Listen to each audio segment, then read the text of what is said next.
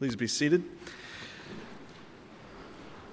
Our scripture this morning is an excerpt from the Apostle Paul's second letter to his student, his colleague, his protege, Timothy.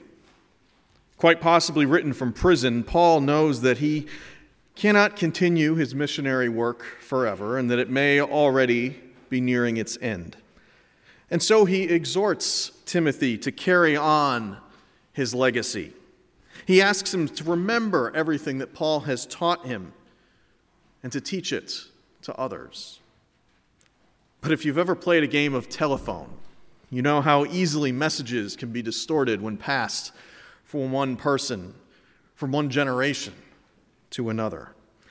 Memory is an unreliable witness. There are 3 sides to every story and 4 to every gospel. Paul and Timothy and those who came after them, they all added their own spin to the Christian faith. And in a world where we can't be certain what's real, how can we hold on to what is true? A reading from 2 Timothy chapter 2, verses 8 to 15.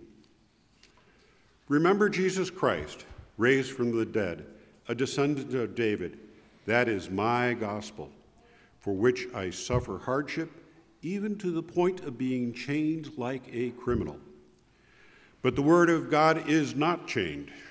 Therefore I endure everything for the sake of the elect, so that they may also obtain the salvation that is in Christ Jesus with eternal glory. The saying is sure. If we have died with him, we will also live with him. If we endure, we will also reign with him. If we deny him, he will also deny us. If we are faithless, he will remain faithful, for he cannot deny himself. Remind them of this and warn them before God that they are to avoid wrangling over words, which does no good but only ruins those who are listening. Do your best to present yourself to God as one approved by him, a worker who has no need to be ashamed, rightly explaining the world of truth. Hear what the Spirit is saying to the church. Amen. Please pray with me. Everlasting God, may the words of my mouth and the meditations upon all of our hearts serve to glorify you, and may they be in keeping with the teachings of our Savior Jesus Christ, in whose name we pray. Amen. Got any big plans this weekend? I asked Sherry, one of my colleagues, as I was leaving the office on a Friday afternoon.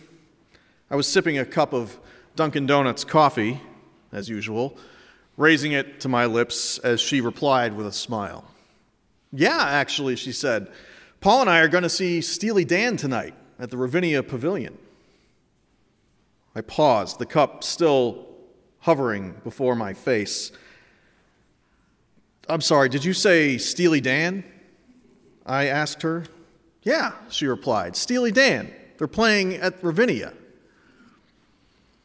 My mind flashed back to a conversation that I had with my older brother many years ago when I was barely a teenager. We used to talk a lot about music in those days as we were both developing our collections and our tastes, exploring new albums and old classics that we'd never heard before.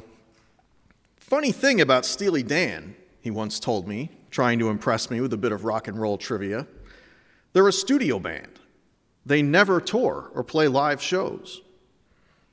Now, it has to be said that my brother is not the most reliable narrator. He once told me that he'd met a time-traveling guitar player back in the late 1990s, a man in a black suit and a bowler hat who believed that it was 1986. He also tried to convince me once that the actor Telly Savalas had somehow gone back in time to rewrite portions of the world's most influential texts, notably the Bhagavad Gita and the Bible, in such a way as to alter the course of history and secure himself the leading role on the television series Kojak. So you could take him with a grain of salt. Nevertheless, I found myself repeating the same line about Steely Dan to some guy at a barbecue last summer. Funny thing about Steely Dan, I told him, trying to sound like I knew what I was talking about, they're a studio band.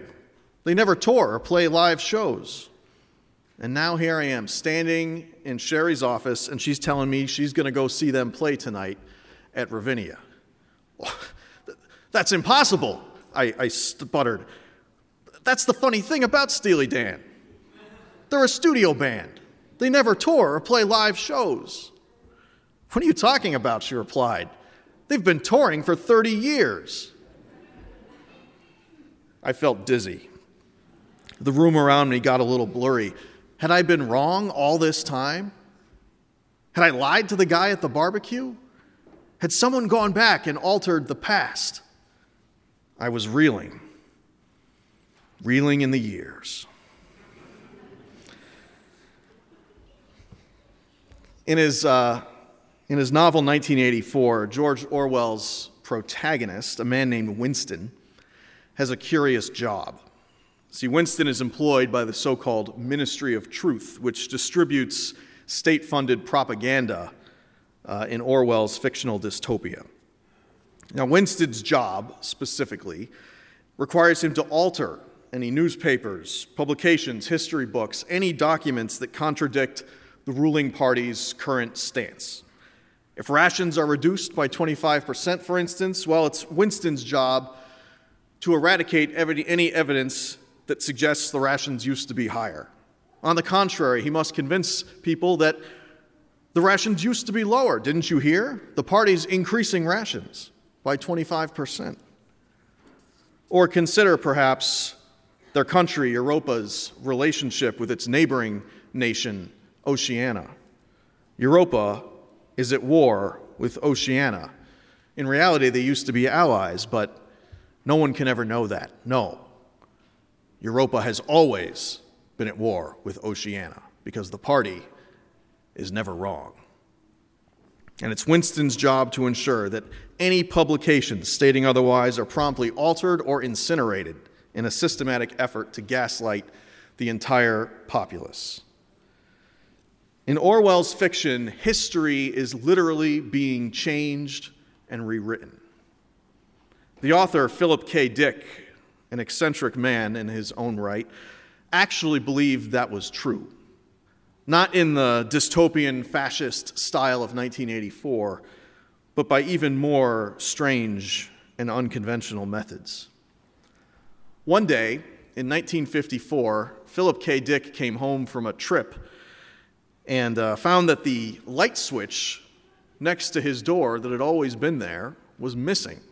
And in its place, there was a lamp hanging from the ceiling with a chain dangling from it.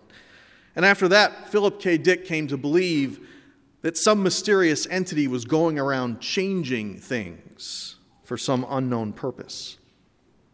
The incident inspired him to write a short story called The Adjustment Team, in which an agency of mysterious men make small adjustments to the world in order to influence future outcomes, not unlike my brother's own theories about Telly Savalas. But then Philip K. Dick also claimed to have memories of Germany winning World War II and of living in first century Rome. So again, take him with a grain of salt. But while all of this may seem pretty out there, pretty absurd, patently ridiculous, it's actually not all that uncommon for large groups of people to remember important events differently from the way that they've been documented.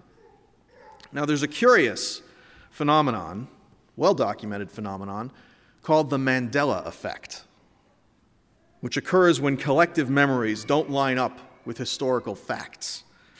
So the prime example of this is South African President Nelson Mandela. Apparently hundreds, if not thousands of people seem to believe that Nelson Mandela died in prison sometime in the 1980s. They share vivid memories of television news coverage, riots breaking out in some cities, and more specifically, a moving speech by Bill Clinton at his funeral. Now, the only problem, of course, is that Nelson Mandela didn't pass away until 2013, and Bill Clinton was the only living president who did not attend the service. So where are these memories coming from? Well, you can chalk it up to faulty memories, and that's probably all it is. Memory is a fragile thing. To quote a character from the film Memento who suffers from short-term memory loss, he says, "Memory can change the shape of a room, it can change the color of a car, and memories can be distorted. They're just an interpretation, they're not a record, and they're irrelevant if you have the facts." But the facts don't always seem to align with perception. There are dozens of other more trivial manifestations of this Mandela effect phenomenon in our culture. A lot of people, maybe you, believe that the Statue of Liberty is on Ellis Island, but it's not. You might remember the guy from the Monopoly board game wearing a monocle, but he never did. And Jif peanut butter was never called Jiffy, contrary to popular belief. It's always just been Jif. They'll probably say the same thing about Dunkin' Donuts now that they've officially changed the name to Dunkin', which, by the way, I think is a terrible idea. You know I love Dunkin' Donuts, but I don't know what they were thinking when they cooked up that marketing strategy. You dunk the donuts. We're supposed to start dunking everything in our coffee now? Just dunking? That's no way to compete with Starbucks. But in 10 years, they'll probably say that it's always been called Dunkin'. Didn't you know? Europa has always been at war with Oceania. Memory is a fragile thing. And so is our faith, sometimes, as it's colored by preachers and prophets who misremember the teachings of Jesus. The Bible itself is not always a reliable narrator, being the product of so many generations of storytellers and authors and editors.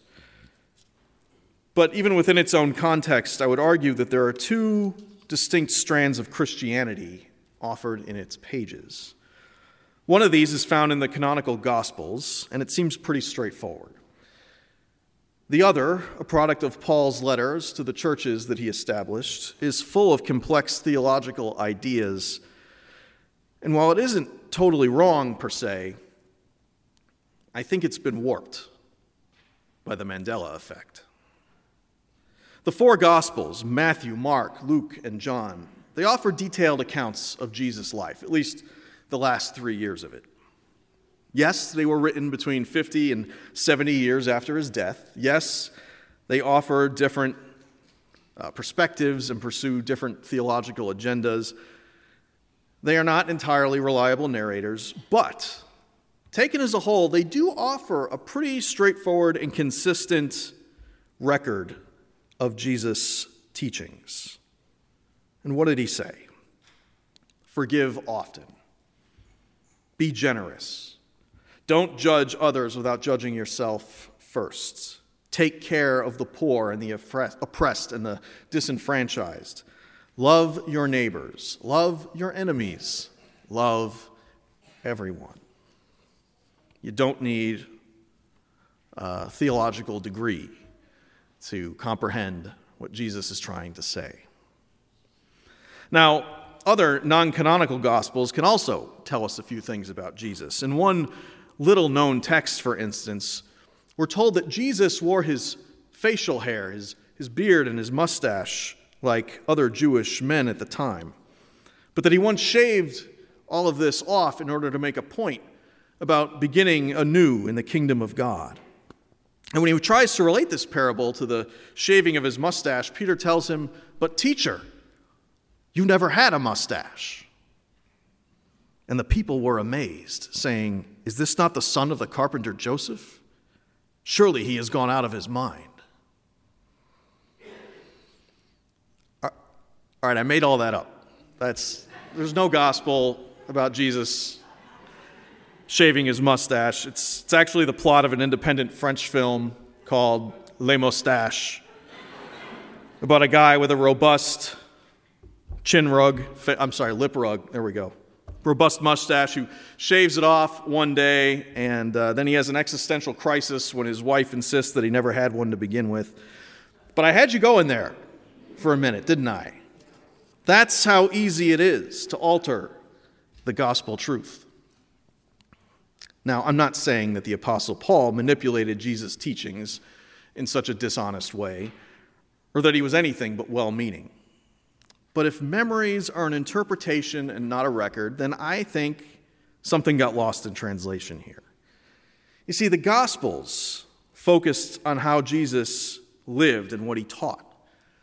But Paul's letters seem primarily concerned with how he died. He is determined to know nothing except Jesus Christ and him crucified. Paul's Christianity is rooted in the crucifixion. And this is where we find the theology of the atonement, that Christ was offered as a blood sacrifice to atone for the sins of humanity and appease God's wrath. Here we find a lot of complex theological ideas about grace and justification, about the Trinity. Here, faith in Jesus is the only path to salvation. Here, homosexual love is condemned.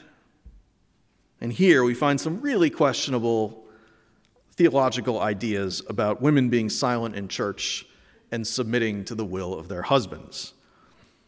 Put simply, Paul's letters are full of things that Jesus never actually said.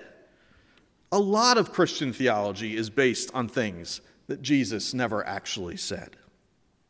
Paul warned about wrangling over words and how that does no good for anyone, but a lot of these very dense theological ideas are just that, wrangling over words. Whole churches have broken apart over whether, Christ's body is present in the host or with the host or at the table, or all these kinds of very specific ideas. Wrangling over words, tearing people apart over things that Jesus never actually said. But a lot of people mistakenly believe that Jesus did say these things, along with phrases like, God helps those who help themselves. Jesus never said that either, nor did anyone else in the Bible. The past is malleable. And Paul says something really telling in this letter to Timothy, a phrase so subtle that you could not be blamed for missing it. This is my gospel, Paul writes. His gospel. Paul's gospel. And it might look a little bit different from what Jesus actually said, but it's what people remember. Echoes of the Mandela effect. Now, I'm not here to criticize Paul. Without him, the faith as we know it might not exist. Without Paul's efforts, the gospel might have withered on the vine, just another weird cult in first century Rome. And I do believe that Paul was truly called by God to spread the good news of Christ. But Paul was also just a man. And I think he got a few things wrong. Jesus preached a gospel of love, plain and simple.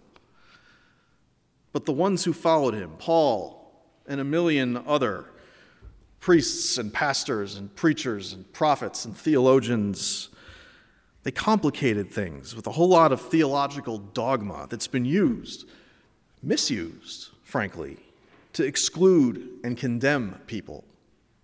Muslims and Jews, LGBTQ folks, immigrants.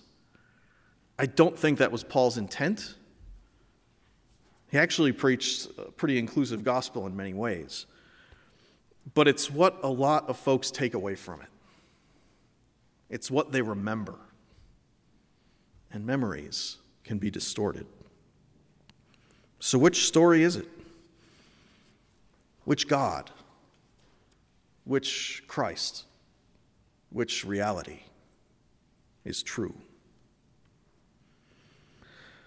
Among those who study the Mandela effect, there are some who believe that it offers evidence for parallel worlds, that some people experienced a mysterious shift from one reality to another in which their memories no longer align with the historical record.